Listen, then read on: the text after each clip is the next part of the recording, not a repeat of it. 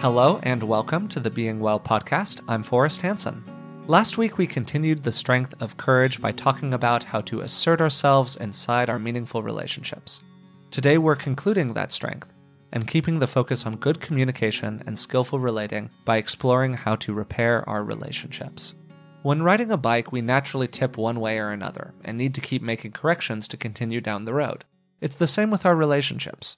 Even at the best of times, they require a natural process of correction to clear up little misunderstandings and ease points of friction. More seriously, you may need to work through conflicts, reestablish trust, or change aspects of a relationship. To help us learn how to do that skillfully, I'm joined today by Dr. Rick Hansen. How are you doing? I'm really good, and I love this topic, repair. It's really central. So to establish some context here, Yeah. Much of this material is informed by your long-time experience as a clinical psychologist. You've done an enormous amount of work with couples. So throughout your career, what have been some of the biggest sources of problems that have emerged inside of those relationships that have then needed to be repaired? One is misunderstandings, broken agreements, breakdowns. Let's say children arrive and you kind of survive the first few months, and then you start settling into, okay, who's going to do what? And you disagree about who's going to do what. Or one person, let's say, is just not really willing to see what needs to be done, so then it just falls to the other person. So that's one category where there are disagreements or misunderstandings. Another category, I think, is where people have really different styles. One person, let's say, is very expressive, very effusive. Let's say the other person is more quiet, sort of internal, stoic. And so the person who's really effusive might feel like the other person is like a stone. And while the person who's quieter, let's say more introverted, might feel kind of overwhelmed by the tornado it feels like to be with the other person. So that's the second major category, I think, just differences of styles.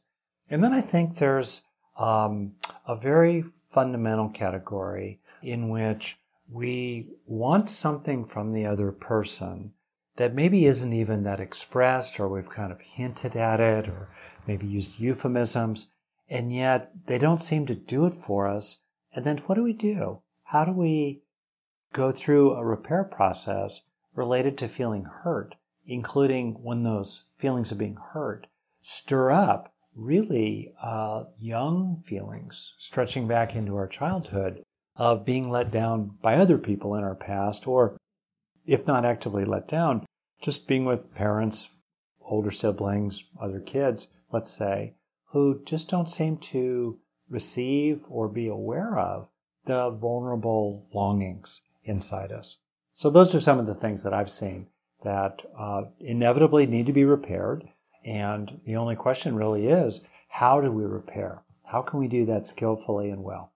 One of the things that I've heard you highlight in the past is the issues that arise when somebody resists repairing in general. Yeah. As you like to say, like if a repair is needed, it's kind of a yellow flag. It's a something to deal with, but it's not a large-scale issue inside of the relationship. Yeah. But resisted attempts to repair at all are much more of a red flag. It's a signal that it's going to be very, very difficult to form an effective relationship with this person moving forward. And I think that you see that all the time, particularly in couples, where one person, as we've talked about maybe a little bit in the past, is always sort of taking the role of the beseecher, coming to the other person with a variety of different complaints that are brushed aside in various ways. Yeah. With somebody saying, no, I'm just not willing to talk about this right now, or saying, I don't know why we're talking about this at all, and just sort of refusing to meet you on the field of effective communication whatsoever. Yeah. And that's where I think we really get into large-scale problems. Yeah, it's interesting really that you bring that up for us. You are saying right there, one of these major relationship issues that John Gottman and Julie Gottman actually as well have identified, which is they call it stonewalling. It's just, stonewalling. Like the other person says, nope, don't want to hear it. You can imagine someone putting their hands over their ears and singing, row, row, row the boat. Nope, just not going to repair. Or they actually shame the other person for wanting to repair or needing to repair. And in a funny way, it reminds me of physical health. In a sense, illness and injury is an inevitable part of life. We all need to know that that's true. But if there were no healing process available to us, that would be really, really alarming. And that's kind of like the lack of a healing process in relationships, which means, in other words, a lack of repair. Absolutely. To offer one kind of final point of meta commentary here, for lack of a better way of putting it, I've always found it just so kind of funny how sometimes communication of this kind, intimate, vulnerable communication, is almost looked down on by the culture as a way to deflect from the content of the communication, where you go to somebody and you say, hey, it really hurt my feelings how X. Yeah. And the conversation is moved by that person from it really hurt my feelings that you did X to, oh, why are you too sensitive? Why are you talking with me about this? I didn't do anything wrong. Right. It's so ridiculous that you feel like you have to express this. Why don't you just handle your own problems? Yep. And all that stuff, which honestly has just kind of struck me as a bleeding through of excessively macho culture about a lot of stuff and about this kind of rugged ideal of individualism where everyone can only solve their own problems without help from anyone else. And that's just not how effective relationships work in the real world. People who hold those kinds of ideals very rarely form productive, working, intimate relationships with other people that hold up over the long haul. It's funny to think about how people use repair as an expression of power. So on the one hand, you can have people who, to an extreme, will insist that we must process or repair every little thing that, frankly, could be best repaired by just shrugging a little bit and accepting the fact that this is no utopia. There are challenges in this world. The mind is imperfectible and so forth.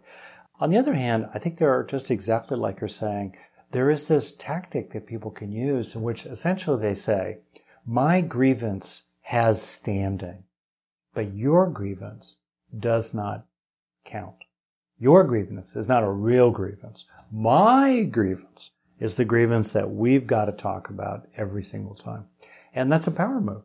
That's a very clever way to disappear another person's needs and not have to respond to them or even, frankly, acknowledge their existence.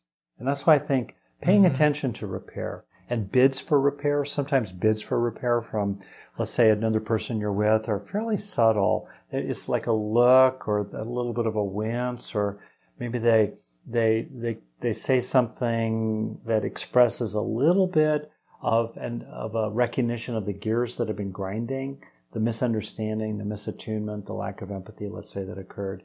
And it's easy to miss sometimes these bids for repair. And yet, if we miss them, that sends a very high priority message about the nature of the relationship altogether. Like, oh, okay, we're just not going to repair. And relationships shrink to the size of the field of repair. So if you act oblivious to a repair bid from another person, or you don't express your own desires to repair in some skillful way, that establishes a reduction in the possible field of repair, which then shrinks the relationship. So paying attention to bids for repair and repairing the lack of repair is a high priority in any significant relationship. Great. So with that as a context for our conversation moving forward, what are some of the ways that we can get more skillful at repairing our relationships with other people? Well, one, I think you, Forrest, are very, very naturally good at, which is check your understanding. Check your understanding. Don't go in guns blazing. John Gottman, again, a world-class, with John and Julie Gottman together, world-class experts on relationships, they describe this a little bit as what they call a slow startup. Rather than just, as I said, entering into an interaction, highly intense, full of topspin and righteous certainty about what really happened, move in more gently. Just double check your understanding. Be careful about the intentions you're attributing to other people. There are a couple fancy terms in social psychology called appraisals and attributions. And this is a nice way to kind of create a one-word umbrella heading. of things that we can be mindful of. First, appraisals. How do we see things? In other words, what do we think is true? What do we think is not true? And what's the frame of reference or that we locate all those things in, or the perspective we have about them, or kind of the meaning we give them? And attributions are a very specific kind of appraisal, in effect, in which we attribute to other people various internal states. Like, for example, that you did it on purpose. Intentions we attribute to other people. Or we attribute emotions to them. You're just saying that because you're angry. Or you're just saying that because you're selfish. Or you're just saying that because you don't care. And sometimes our attributions are accurate. We really are reading the other person accurately, for better or for worse. We're seeing what's really the case.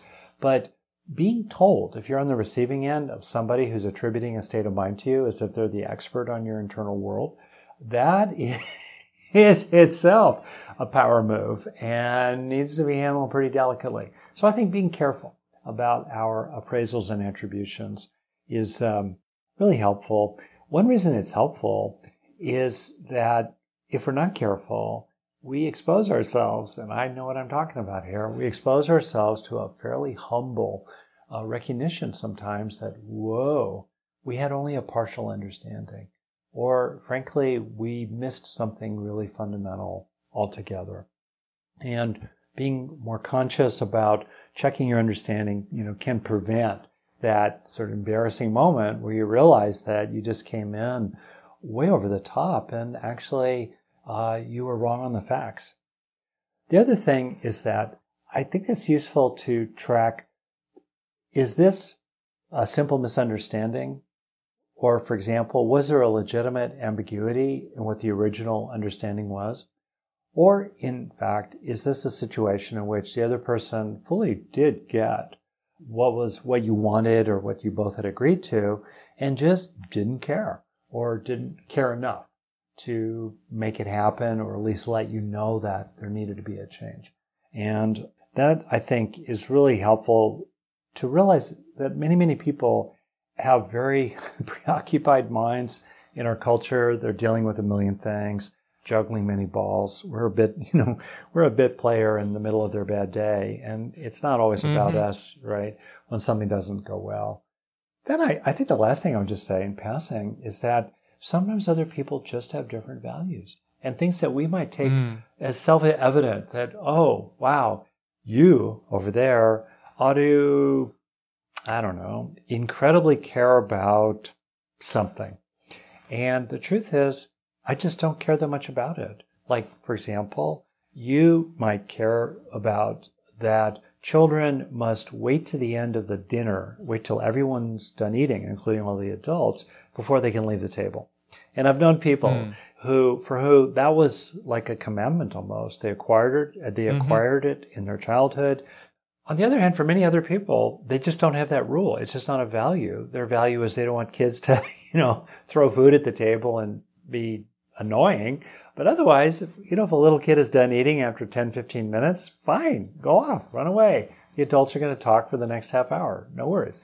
And people might have different values there. So I think double checking also, not just our sense of the facts, but our sense of the values as a great way to let's make sure that you're on a solid footing before you get into a repair process. What do you think?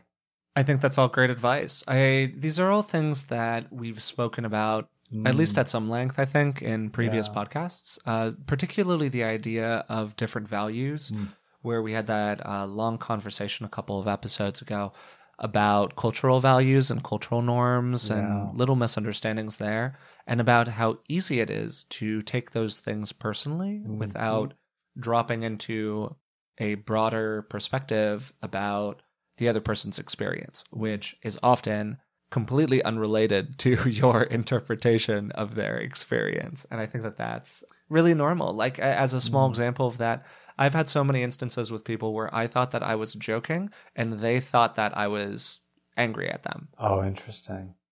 I think that I'm saying something with like a funny, jovial, amped up tone because I think it's funny and because I'm having a good time.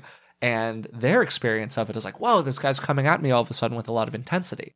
Because I tend to be a sort of mellow dude, so it's a little unusual when I kind of amp up in that fashion. And they took it as me being mad, and their feelings were legitimately hurt by that interaction. And I only learned about it considerably later. I won't necessarily say that that's a common experience, but I don't think it's an uncommon experience. And I think that just little changes in our understanding like that can make huge differences in how we are interpreted and how we interpret our interactions. Yeah. And to be clear, I would just imagine in your example there, just because a difference of values is acknowledged, which tends to support a certain calm and humility when you're entering into a repair rather than righteous indignation. That said, people then sometimes negotiate values. They talk through the relevant principles or the relevant values. For sure. Yeah, and they find some way to come to terms with it, potentially. Maybe one person sort of swings the other way. On the other comes closer to, let's say, the other person's value system.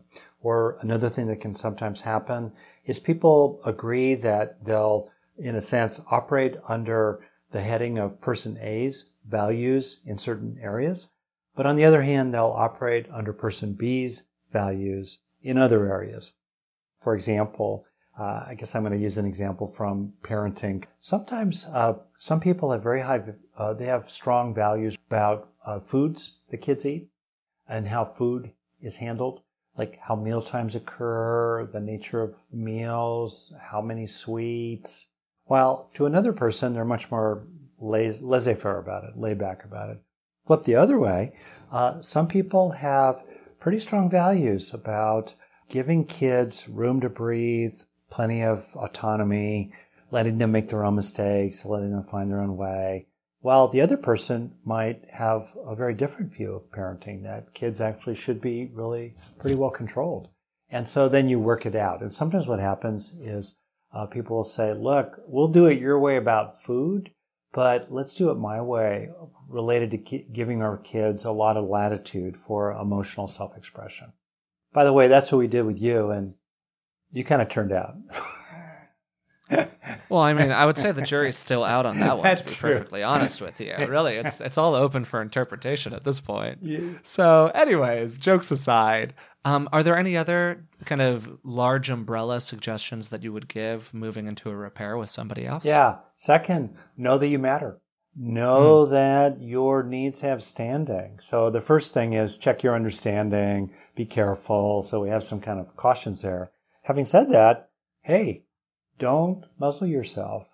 In a funny way, I would say that for every person I dealt with who had a very large, inappropriate sense of entitlement and would kind of go through their relationships pushing other people around, there were 5 times as many, if not 10 times as many other people that, in my view, were too obsequious. They were too deferential. They felt they were too self-doubting of what they really felt and what they really needed and the standing. And they were too small, in a way, about what they felt they could really legitimately ask for from others. And so statistically, I don't know, as a generalization, I think that's actually the common issue, feeling that your needs don't matter, that you don't really have standing. So I think this is an important step for people, especially if you have any issue with it. And in particular, there's this funny word about victim that has crept into the culture these days that I kind of want to underline here. I've repeatedly listened to people who say, oh, I just feel so embarrassed. I don't want to come off like some kind of victim. And I wince inside because what I know of their life, let's say, is that they were victimized. They were innocently, even virtuously, following the rules, doing the right thing. They were walking in that crosswalk with a green light, and whammo, something swept into their life that was based on negligence or even malice on the part of others that had big impacts and big consequences. They were zapped. So I don't think there's any dishonor in saying, yeah, I was the victim of a hit-and-run driver. I was the victim of mistreatment, even extreme mistreatment in my childhood, and it's still affecting me today. Or those are legitimate forms of ways in which you're victimized, and your grievance has real standing. So I think it's okay to just to be willing to use that word and not feel ashamed about it. That's really different from a person who is getting a lot of mileage out of quote unquote victim consciousness and wearing their grievances like a badge of honor and being unwilling to work through them. But that problem is pretty rare. It's a much more common problem that people just sort of feel embarrassed about how life has whacked them. And somehow we feel embarrassed about that when actually the shame belongs on the other side. They should be ashamed of themselves. Just because something shameful was done to you, including in childhood, does not mean that you should feel ashamed yourself. It does not mean that you should feel tainted or stained or that there's something wrong with you. And if you can speak up to a person about it or name it to others, that's often very healing. And what happened matters, and it's okay, and the impact on you matters. I think a part of that, part of knowing that you matter, is speaking up and letting other people know that you matter as well, and letting other people know about their impact on you. Yeah. One of my favorite lines from the book Resilient is where you write sometimes that we choose harmony over truth, but people who repeatedly value harmony over truth often end up having neither. Yeah. And I think that's a very macro point here that kind of colors this whole conversation about repairing relationships. Is to initiate a process of repair, you have to communicate how somebody hurt you or how somebody impacted you or how somebody had a negative effect on your experience in whatever way it might be. So when you move from a framework of censoring yourself to a framework of open communication, that can feel very vulnerable. But if you use the skills that you've developed to this point and the skills that you've shared in previous episodes of the podcast, wise speech, nonviolent communication, all of the things that we've talked about in previous episodes, you move yourself into a very firm foundation for expressing how you were hurt, expressing that you matter as an individual, and trying to come to a safe, gentle landing with another person. That's so well said. Related to that, just like you said about foundation, it's this point that we've made a lot previously, which is to reserve the right to yourself, as you judge best, to scale a relationship to its actual foundations in the causes and conditions of you and the other person and your situation in life. In other words, if after you go round and round a few times with another person, you realize they really just don't want to hear it.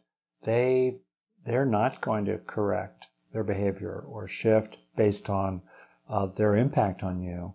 Then maybe you reserve the right to step back from them and to just reduce the number of times you see each other, or reduce the time you spend when you spend together, or not invest in certain things with each other that implicate you with the other person or create an intersection between you and the other person going forward.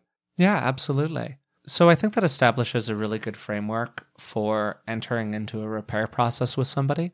And we've talked pretty extensively in previous episodes about ways to skillfully communicate inside an interaction. So I would mostly refer people back to those episodes if they have any questions around any of those issues. Do you have any final thoughts on this topic of repair? Anything else that you would really like to say here or communicate to people? I think that a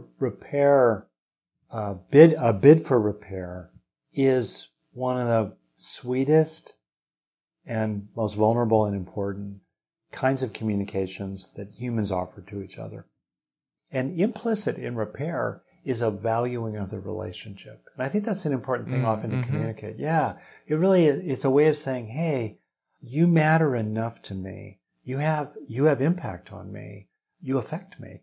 So I'd like to repair. I'd like to help things get better. Also, repair is future focused, which also implicitly is a valuing of the relationship.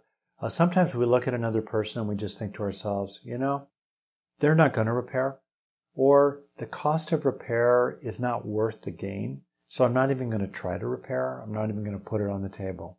Okay. Sometimes we make that choice, hopefully wisely.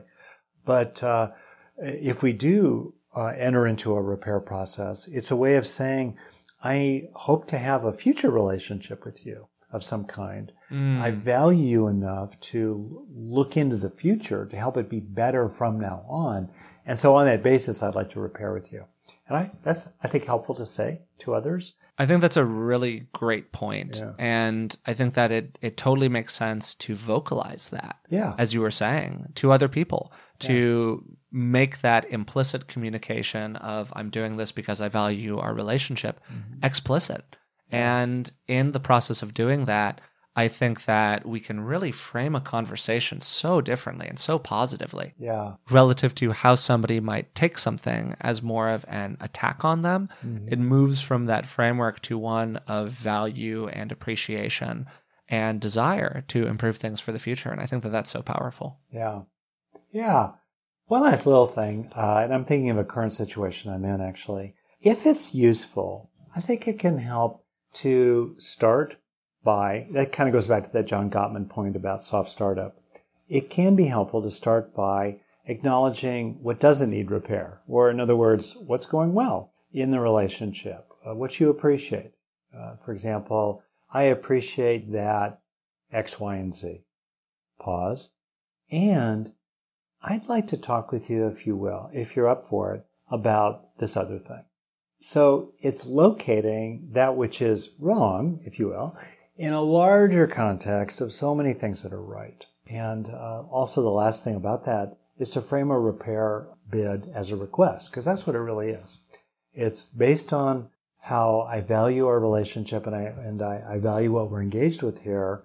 I request that we talk about this thing from now, so that it gets better from now on, for example. That's a kind of more formal way of speaking about all the little points here. In reality, it gets messier, of course, and more informal. But just to highlight that a bid for repair is a request, it's not a demand, and it's future-focused, and implicit in it is a valuing of the relationship. Great. I think that's a really wonderful note to end on. Good. So today we spoke about repairing relationships. This is the final episode in the strength of courage, which is really focused on effective communication and improving our relationships altogether. We began the episode by highlighting some of the common issues that come up in relationships and some of the things that you've seen emerge in your many years as a clinical psychologist working with couples that have caused friction inside of a relationship. One of the things that I highlighted is the issue overall of resisting repair altogether. We then went into some of the ways that we can get more skillful at repairing our relationships. The first point you mentioned was checking your understanding. You came back to the idea of appraisals and attributions and how it can actually be kind of humbling to realize how we often have only a partial picture of what's going on. Then, knowing that you matter, valuing yourself causes you to care about things inside of the relationship. And as you continue to further your sense of knowing that you matter, it can help move you away from concerns around playing the victim if you've actually been victimized by somebody. Then I mentioned speaking up and letting people know their impact on you. The idea of valuing harmony over truth as being something that can be challenging for relationships long term. There are certainly moments to do it, but as you just said towards the end there, when we make a communication to somebody that we want to repair something, we're really highlighting their value to us as a person. So although that communication might initially be disruptive, in a long-term sense, all it emphasizes is that we want to have a relationship with this person moving forward. And I think that that's, a really valuable point here. And I would say our primary takeaway for this episode. So that's it for today's episode on repairing relationships. If you enjoyed the episode, we'd appreciate it if you would leave a rating and subscribe to the podcast through the platform of your choice. It helps other people find it, and we really do appreciate it. So thank you again for listening. We hope you'll join us again next week when we'll begin The Strength of Aspiration with an interview between Rick and a best-selling author. So until then, thanks for listening.